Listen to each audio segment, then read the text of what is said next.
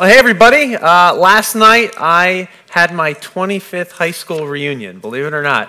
And this was the first reunion, let me tell you, where in like one out of every 3-4 conversations, we started talking about the aches and pains in our bodies and the gray hair. So it's starting. The downhill decline has started post 40, so we're going all downhill. But it was fun. It was fun besides that. Got to catch up with some friends I hadn't seen, and some of them I hadn't seen in 25 years. They had never gone to a reunion. I'd been pretty faithfully going to all of them. But it was really, really a fun time to reconnect with some old friends. There's really only one I've stayed in touch with more regularly all throughout the time.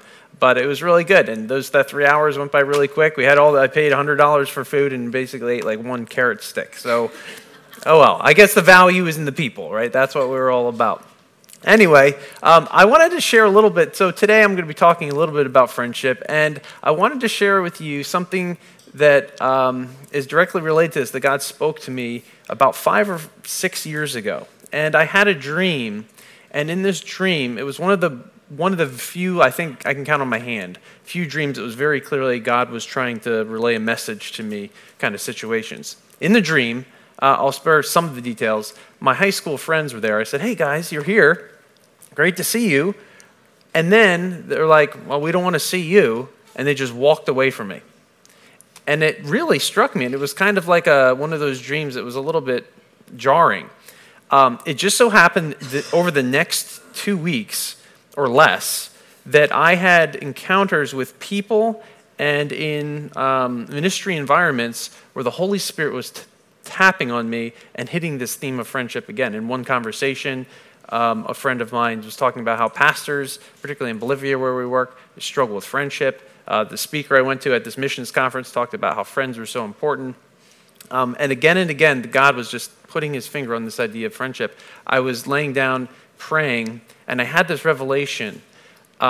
And I realized that, and I hadn't really thought about it. I really hadn't thought about friendship as a thing to think about, really, because I was so busy and I was relating everywhere, that all throughout my life, when I was young, I remember in elementary school, high school, I've had these instances where I've had a group of friends or a good friend, and that friend, for whatever reason, just left and never communicated with me again.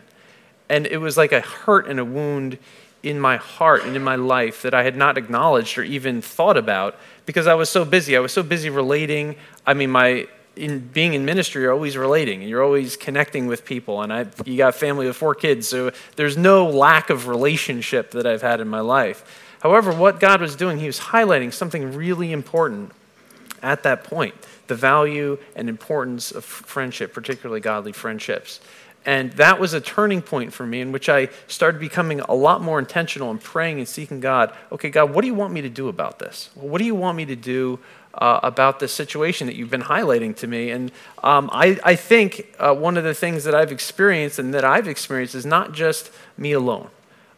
In fact, many people in our country particularly, and particularly men in general, have a harder time with actual friendship. So I was doing some research this week. It's interesting. One author said that we're actually in a recession, what's called a friendship recession. Listen to this. The percentage of men with at least 6 close friends fell by half since 1990, from 55 to 27%. They also found that there has been a 5-fold increase of the number of men in particular who don't have one good friend in their life at all. I mean, this is pretty shocking. And not only do men generally have smaller friendship circles, but they're not usually as emotionally connected as women are. Women tend, and research shows this, tend to be more emotionally connected and have stronger bonds with their friends. So on top of that, some other trends that are happening, the work trends in the United States with people working now online more, not physically going into a place of work, have limited the capacity for people in general to establish those connections in person with their fellow work friends. And so work friends, that pool that was originally there is beginning to diminish as well. And then on top of that, so another layer, what this tributaries that are feeding this recession stream of friendship, is that social media in and of itself and the fact that we can go online is actually having a detrimental effect in many ways despite we might think. And so the link, and I've discussed this before, and maybe you've read some of those articles yourself, but the causal link between someone's online active presence and their physical presence in person with people, there's a direct relationship that was recently discovered. There was a study done in 2020 by the University of Pennsylvania. It was psychologist Melissa Hunt. And she published her findings in the Journal of Social and Clinical Psychology. But this is what she says, okay? This is kind of a summary statement. After all the research, she said, here's the bottom line. Using less social media than you normally would leads to significant decreases in both, one, depression, and two, in loneliness. And so it was just kind of like an idea. We think there's a problem, but there's actually been scientific evidence, research showing that there's a direct causal connection between those two. And so I found that to be quite striking. And really, the effects are particularly more pronounced in people who come into situations with their anxiety or depression issues. But basically, the more time online, and I'm talking, well, just in general, even at work, but the more time online, the less time with people. The more time online, the less time with people. So that's another factor that's contributing to this friendship recession that many of us are experiencing. So we're talking about friendships, restoring our relationships. That's our sermon series for now. And as we look to God and as we look at His Word, again, the Scriptures give us some really valuable wisdom and insight into what characteristics, what does a godly friendship, what is the kind of friendship that God wants each of us to have? And really the bottom line is this. It's very simple, and any of you could say this, but to actually do it is better well done than well said.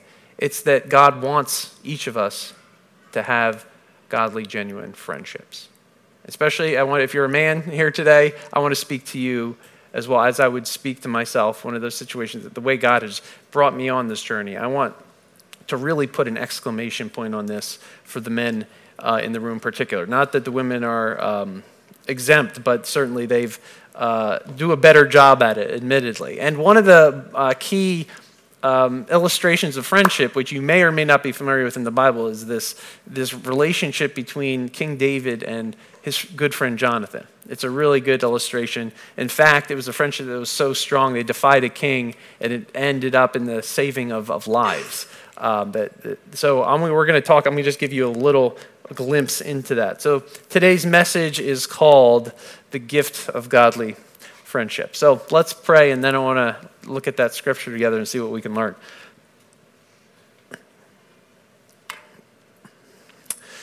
Lord, we thank you for the gift of your presence that we celebrate every week, and the experience of your good presence and worship. Thank you for that time we had together. And I pray, Spirit of God, that you would hover over us and release within us this gift. You would speak to each of our hearts about what our place is in friendship world, in regards to what you're calling us and how you're calling us to move ahead or to make changes in our lives, about what friends we have in our life. Thank you, God, for your life and your voice, and we pray that we would hear you today. So, Spirit of God, we open our hearts and our minds to what you want to do. In your name, Jesus, we pray. Amen. All right. So here's where we pick up the story. It was a time of war. The Israelites were warring against the Philistines. It was bitter war. And King Saul was the first king of Israel, and he was leading the whole bloody war against the Philistines and the surrounding Amalekites and other surrounding nations. And so it was a time of turmoil. It was a time of difficulty. It was a time of battling. And David, as we get to this story, what we're going to see here, David had slain Goliath, the giant, which most of you probably have heard that story. Saul, the king, he was so envious of David's heroism, even though he was on the same side, he kept trying to kill David. He was so jealous, so envious, that he tried to throw a spear at him, and then he relented. Jonathan, his friend, who he met, we're going to see that meeting right here in a moment, or that initial connection. He spared his life so he would warn David about what had happened. And it came the end of the scene where it was really quite wrenching was just a time when Jonathan warned David that his father Saul, because they tested him, was going to kill him. And they just wept bitterly in each other's presence. And it said David wept even more. And so this is a really sad story, but you can tell how deep and meaningful this friendship was that these two men had at that point.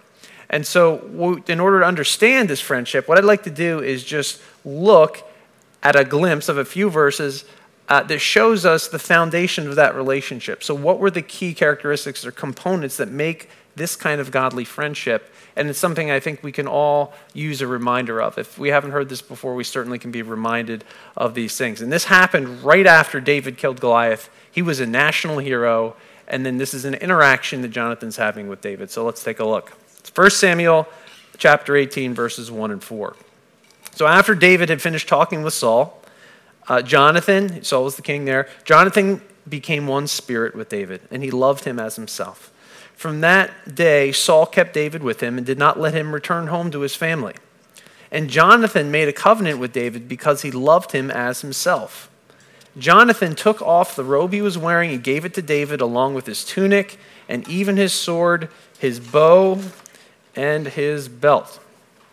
Okay, so what I'd like to do is just briefly highlight what are those three, at least I do in here, I see three characteristics of a godly friendship that I believe God would want each of us to have in our lives. And so in the first one is, and you can see it in that first verse there, is spiritual unity. It says that Jonathan became one in spirit. So there's a unity of spirit, or what I would call spiritual unity that they had. And the text doesn't really go into much detail of how that exactly came about, but all we know is that there was a unique spiritual connection that formed between David and Jonathan after the battle with Goliath. And so David and Jonathan, they actually shared. So unity is a lot about sharing something in common. So they did actually share some significant things in common. One, they were both warriors. They were courageous warriors. They shared a common enemy. And then I think most of all, they shared a passion and a love for God. They were committed to God wholeheartedly. And this unique relationship was formed on that basis.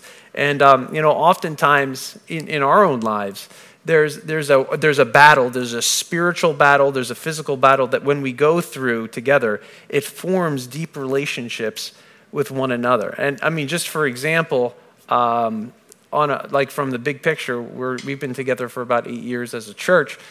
Some of the best relationships I've developed have been in the trenches doing church planting and doing ministry, going on missions. Those are the kind of situations where you face these really intense situations. Or sometimes even in small groups where one or two of the members or multiple people are going through this really difficult time and you're battling together. A lot of those friendships that have been formed that I've seen, not only just my life, but in my friends and others I've known well, have been formed in a place of prayer where people are praying deeply for one another, desperately, based on the things that are going on in their lives. And it's kind of a situation here. I found that friendship is one of the benefits of doing life together and doing ministry together. The New Testament writers spoke also about this spiritual unity, but there's another kind of unity. So I just wanted to mention that briefly, but I want to show you another scripture. You may have heard it in 1 Corinthians 6:14, and this is what Paul writes, okay? So he talks about spiritual unity, but he comes at it from a really different angle.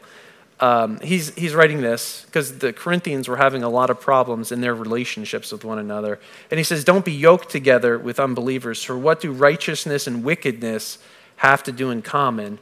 Or what fellowship can light have with darkness?" Okay, so it's interesting here. So there's the different kind of spiritual unity. So there's the common unity that you have together and battling together, going in a common direction, a shared vision, a shared struggle. But then there's a kind of unity that's spiritual in nature that Paul's highlighting here that can't be shared between two different people who have different faiths or coming from a different background. That someone has the Holy Spirit or Jesus as the foundation of their faith, and then someone who doesn't. That there's a disconnect there, and there's a lack of depth that happens because of that. Not that you can't be friends with someone of a different faith. Of course we can. But there's a depth there that can't be crossed because of a spiritual disunity that happens. And I think a lot of us miss out on that because we don't share that spiritual foundation. I want to talk particularly to young people right now. If you're a young person, teenagers, 20s, this is one of the most important, pivotal, this kind of decisions that you can make in your life. And many of you were here when my daughter Grace stood up in front of everyone and told us in her testimony, and I'm not sharing anything she hasn't shared because she stood up here and shared it herself, but she was very clear that the friends that she chose in her life led to spiritual destruction in her life, and she began to rot to the core spiritually, and it became very, very dark for her. And it was a direct result, not just like a side reason, but it was a direct result of the people that she began associating with, and she began taking on the characteristics that they have. There was a light and a calling for her life that was not consistent with the people that she was hanging out with, and things just began to go rotten. I saw this just yesterday. I think this is an excellent illustration. You can say being too close to the wrong people can ruin you, just as it would with the fruit. So this is what happens to us. We could be a healthy, good fruit, but if we're attached to something that is rotting, then it impacts who we are, and it will lead to disaster. And so I'm going to encourage you, listen, if you are a young person, Teresa, I believe she's teaching today, she's leading a group for young adults. I'd encourage you, get connected to that group or somewhere. If it's not that group, some group of believers, godly friends, or people who are pursuing God in their life. Because if you don't, it's going to have an impact on you, and it's not going to end well if you don't make those changes in your own life. The relationship with David here, it's interesting. All throughout the Samuel, and even the kings, they're called the former prophets in the book of Kings. What the scriptures like to do is compare and contrast for us, kind of like light and dark, to show us the difference between good and evil, to help us distinguish. And what the scriptures, the text does, is it makes a distinct contrast between this relationship that Jonathan had with Saul, or with Jonathan and David had with Saul, as opposed to David had with Saul himself. And so that relationship was, this is one of the terms is just thrown around a lot. I don't know why, but a toxic relationship. This relationship was certainly toxic for David, and there was a comparison there.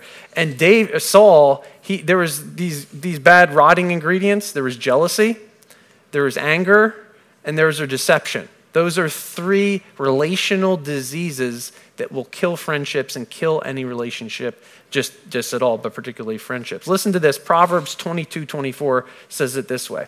Do not make friends with a hot-tempered person, and do not associate with one who is easily angered. And so Saul was abusive. He was abusive to both Jonathan, his own son Jonathan. He tried to kill his own son Jonathan when he sided with David. And then on multiple instances, he tried to kill David. He mustered an entire army to try and go find David and kill him. And there's a time and place to steer clear of certain relationships. So it's good to have this, in this sense, you could say it's good to have disunity from certain kinds of people, particularly abusive relationships. And I've seen, sadly, in ministry that many people feel like they feel compelled to go back to a relationship that is abusive, even though they continue to hurt themselves. And certainly that would not be the scriptural stance and kind of the name of unity. But in fact, there are certain relationships in which unity is not possible.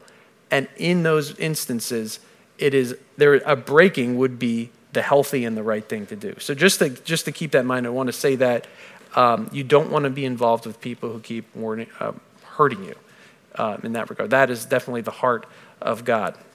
So let me just state that, but now let me go back and kind of give you a different angle. However, wounding, quote unquote, even with good friends, we're all going to be wounded. So not all wounding necessarily is bad either. It's the kind of wounding. So let me show you another scripture. It's because these proverbs kind of look at different angles, wisdom. There's a kind of wounding that might feel bad, but is actually good. You may have heard this proverb. I love it because I think it's something we all need to learn. Wounds from a friend can be trusted, but an enemy multiplies kisses. So what Saul would do is he would put on these pretenses. He would create a situation that made it seem like one thing, but it would be another in order to trap David and to hurt him. So he would put on a dinner, like you're invited to dinner, but what he really wanted to do was kill David. But Jonathan told David the truth. listen, my dad's going to kill you. And did that hurt David? Absolutely. Hearing that news? See, we all need people in our lives who can tell us the truth even when it hurts. See, a loving friend will tell us the truth and be honest with us even if it, quote unquote, wounds us. That's a good kind of wound. We need those people who will hold us accountable and will tell us the truth even if we don't want to hear the truth. And so a good friend will not multiply kisses in the regard of just trying to make everything seem right. But some people just have this mentality, and it's often based on fear, that I want to avoid all conflict. I'm not going to say anything because I want to protect myself. I want to avoid the conflict and the tension because there's a fear there's going to be a break a relationship. But in fact, you're doing more harm than good. It's kind of like a doctor, like the extreme example, not wanting to hurt the person's feelings, like to reveal that this person actually has a chronic disease and needs to do something about it. It's completely ridiculous. But we do that so often because we feel this sense of shame. But it's important in love to be able to share honestly and openly with our friends the things that we see in their lives, even if it's not easy for them to hear. See, lying and that kind of the fear from shame, lying destroys relationships. That's what lying does. Lying will destroy relationships. Anger destroys relationships, even white lies. In Ephesians 4, Paul says, make every effort to maintain the unity of the Spirit through the bond of peace. And the way we do that is not through falsehood, but through truth. By speaking the truth, and as Paul put it, I think it was in Galatians, speaking the truth in love. So, the opposite, if I were to use a word that would kind of be the opposite of that, and it's a buzzword that's been popularized by a professor named Brene Brown, who's written several books and has some popular TED Talks. Anyway, she's done a lot of research on shame and vulnerability. But the opposite of that is being vulnerable. And I love her quote. She says this, vulnerability, and she's probably, I would guess, the leading researcher on shame and vulnerability, but she says this, vulnerability is not weakness. It's our greatest measure of courage.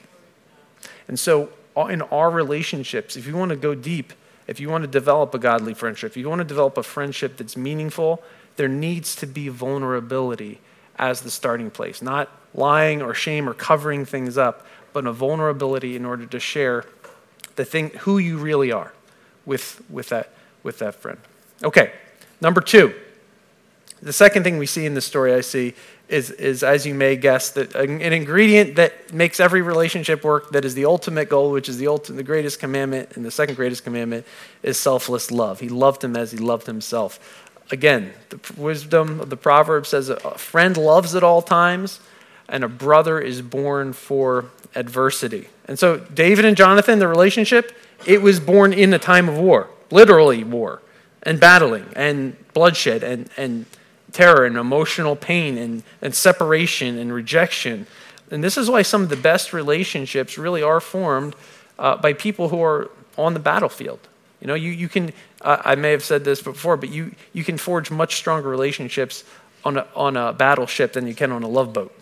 That's where relationships really become strong because of that shared struggle that you have. And real friends, they make sacrifices for one another. And so you know who your real true friends are is because they're willing to give up their time, they're willing to give up their money, they're willing to give up their energy, they're willing to give up themselves for you. They're willing to sacrifice what is theirs for your benefit, to love you as they would love themselves. They're taking something out of themselves in order that you might receive life and blessing for yourself. That's what David says here, the way Jonathan loved David. He loved him as he loved himself. And of course, that echoes exactly what Jesus taught us, is to love your neighbor as yourself. I've seen a lot of people, survive on friendships for many years, but those friendships, they're actually not really genuine friendships.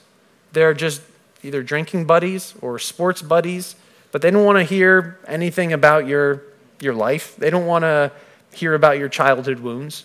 They don't want to hear about your marriage problems. They're in it for the good times. Let's enjoy a good cheesesteak together. Let's just enjoy a Phillies game. But when it really gets down to the important things, the core, the issues that plague all of us, They don't want to have anything to do with it. But we want the kind of friends who are willing to love in the midst of adversity. And those are the friends who are genuine friends in each of our lives.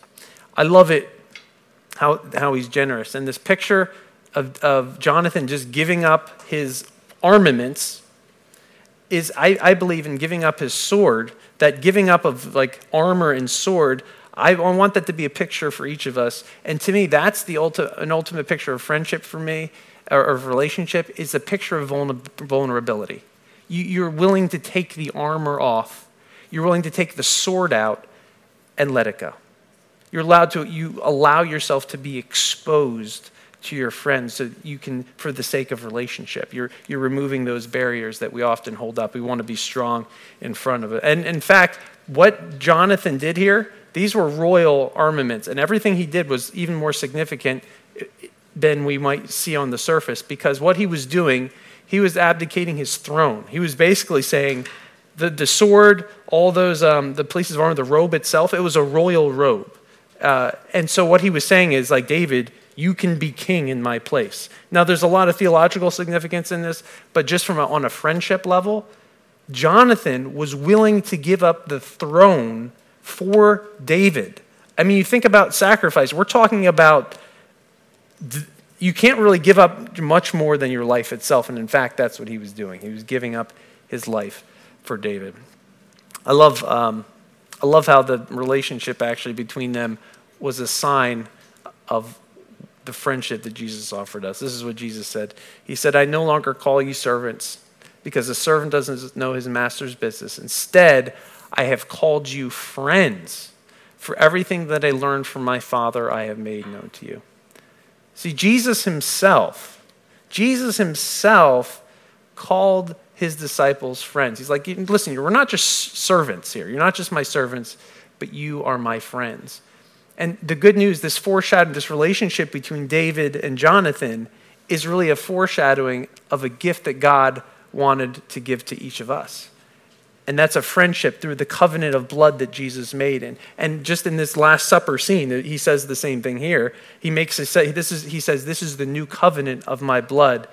And what he's talking about, it's a new relationship. It's a new relational dynamic. It's a new commitment that I make to you because of my death. And he went to his death. He died on the cross, rose from the grave. Why? Because he wanted to be friends with us forever. See? And this is the good news that we celebrate in communion. This is the good news that we celebrate, is that we can be friends with God. And Jesus made that possible through the relationship, what he did on the cross. It was a desire for friendship. And this is not just this is for eternity, but Jesus in his human form, I find it really interesting that Jesus, he could have done everything as a solo guy, but he didn't. Jesus himself needed friends. Jesus wanted companionship. When he was in the Garden of Gethsemane, he wanted his friends to be with him, his three really good friends. And if Jesus needed good friends in his life, how much more do we each need good friends in our lives? See, friends are a gift that God wants to give to each of us. Friends who are generous, who are loving towards us, and friends who we have spiritual unity with. Okay, last but not least, friends also have this idea of covenant. Now, I'm going to rephrase it. What I'm going to rephrase it as is a clear commitment. Look at verse 3 says, and Jonathan made a covenant with David because he loved him as himself. And so again, what is a covenant? This is a scriptural term that's used again, particularly a lot throughout the Old Testament. And then Jesus takes it and talks about the new relationship that we have because of what Jesus did, coming to die for our sins and making a way to be made right with God. But a covenant is basically a binding agreement between two parties, often ratified and witnessed by the witnesses of other people. In other words, it's a clear commitment that you make. It's not only clear to those two people, but it's clear to everybody. Just so we make sure everyone knows. So when you buy a house or when you get married to someone, it's very clear. You stand at the altar and you say, you commit your lives to one another, and everyone's there to witness that. And so that's what basically a covenant is that binding agreement. And often, so you can have spiritual unity with someone, you can love them in your heart, but if there's no clear commitment, if there's no intentionality whatsoever, nothing is going to happen.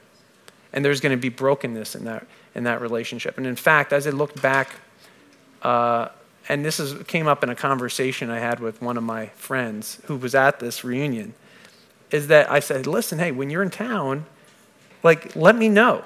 Like, but it's been like 25 years, and he's not, like, and he comes to town often, but not, like, never connects with me. And that, to me, was a place of pain. And I don't believe there's anything intentional there. It's in terms of, like, I don't like Rich, or I don't want to have anything to do with him. It's just a lack of intentionality in taking those steps, active steps. See, in order to be related to someone, there need to be very clear patterns established in that relationship. Like, we're going to get together once a month, or we're going to go for a walk whenever we can, whenever I can get away from the family. Or you establish a clear pattern with that person in order to relate to them. There's clarity there. And I would say this too, is that often in our relationships, I think even in our friendships between, whether it's a friendship between two guys or two women, you need to be very clear and explicitly state, listen, I value your friendship.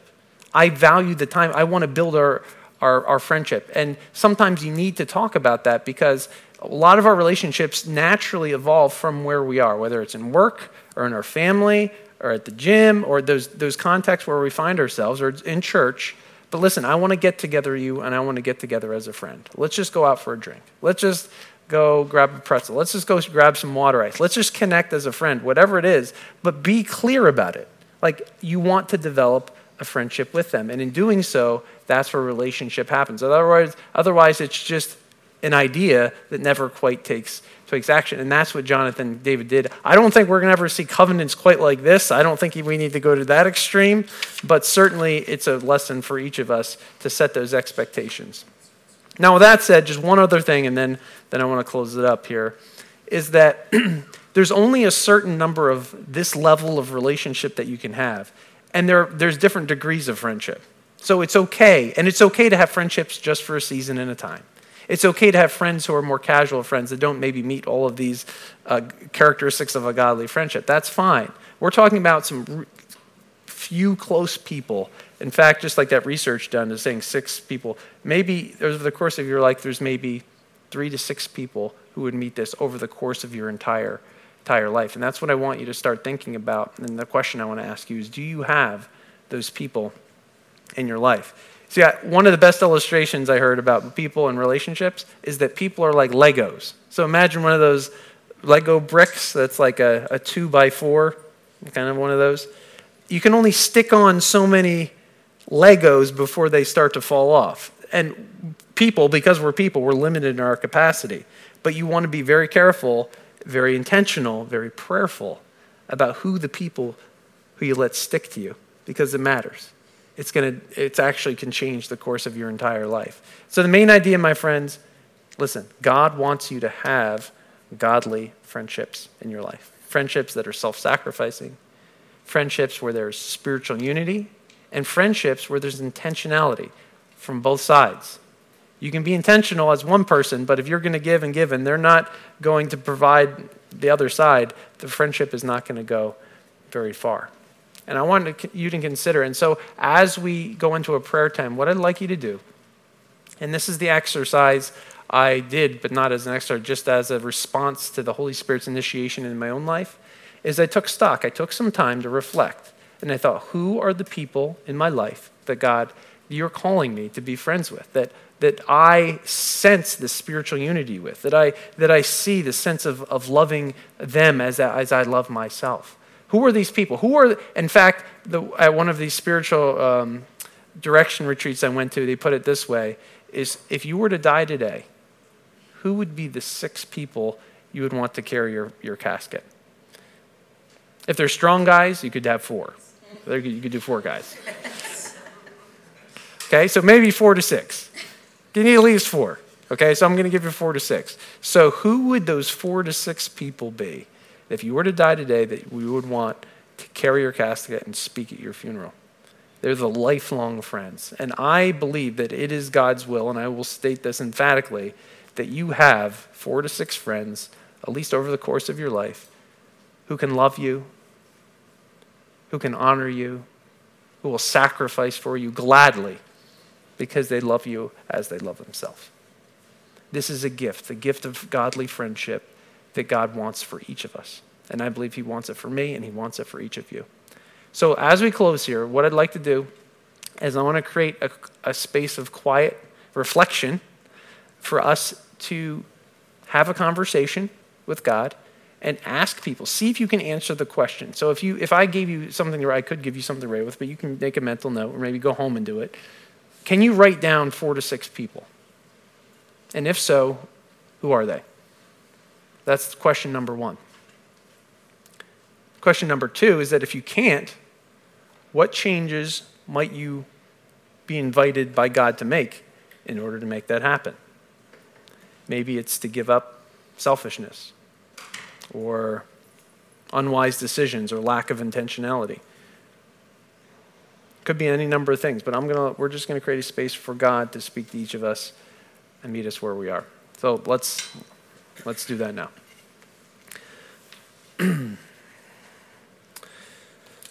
Holy Spirit, we invite you, and I invite you to speak to each and every one of us. I pray that you would put your finger on it, on your divine finger, on the place in our heart or in our history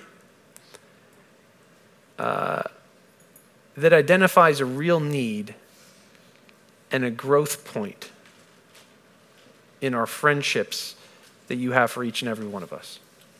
I pray that you would do that even right now, or at least start the process and soften our hearts. Father, I ask in your Son's name, Jesus, that you would give us the grace. Give us the grace for every person here to enjoy the gift of godly friendship that you offer and that you desire for each and every one of us.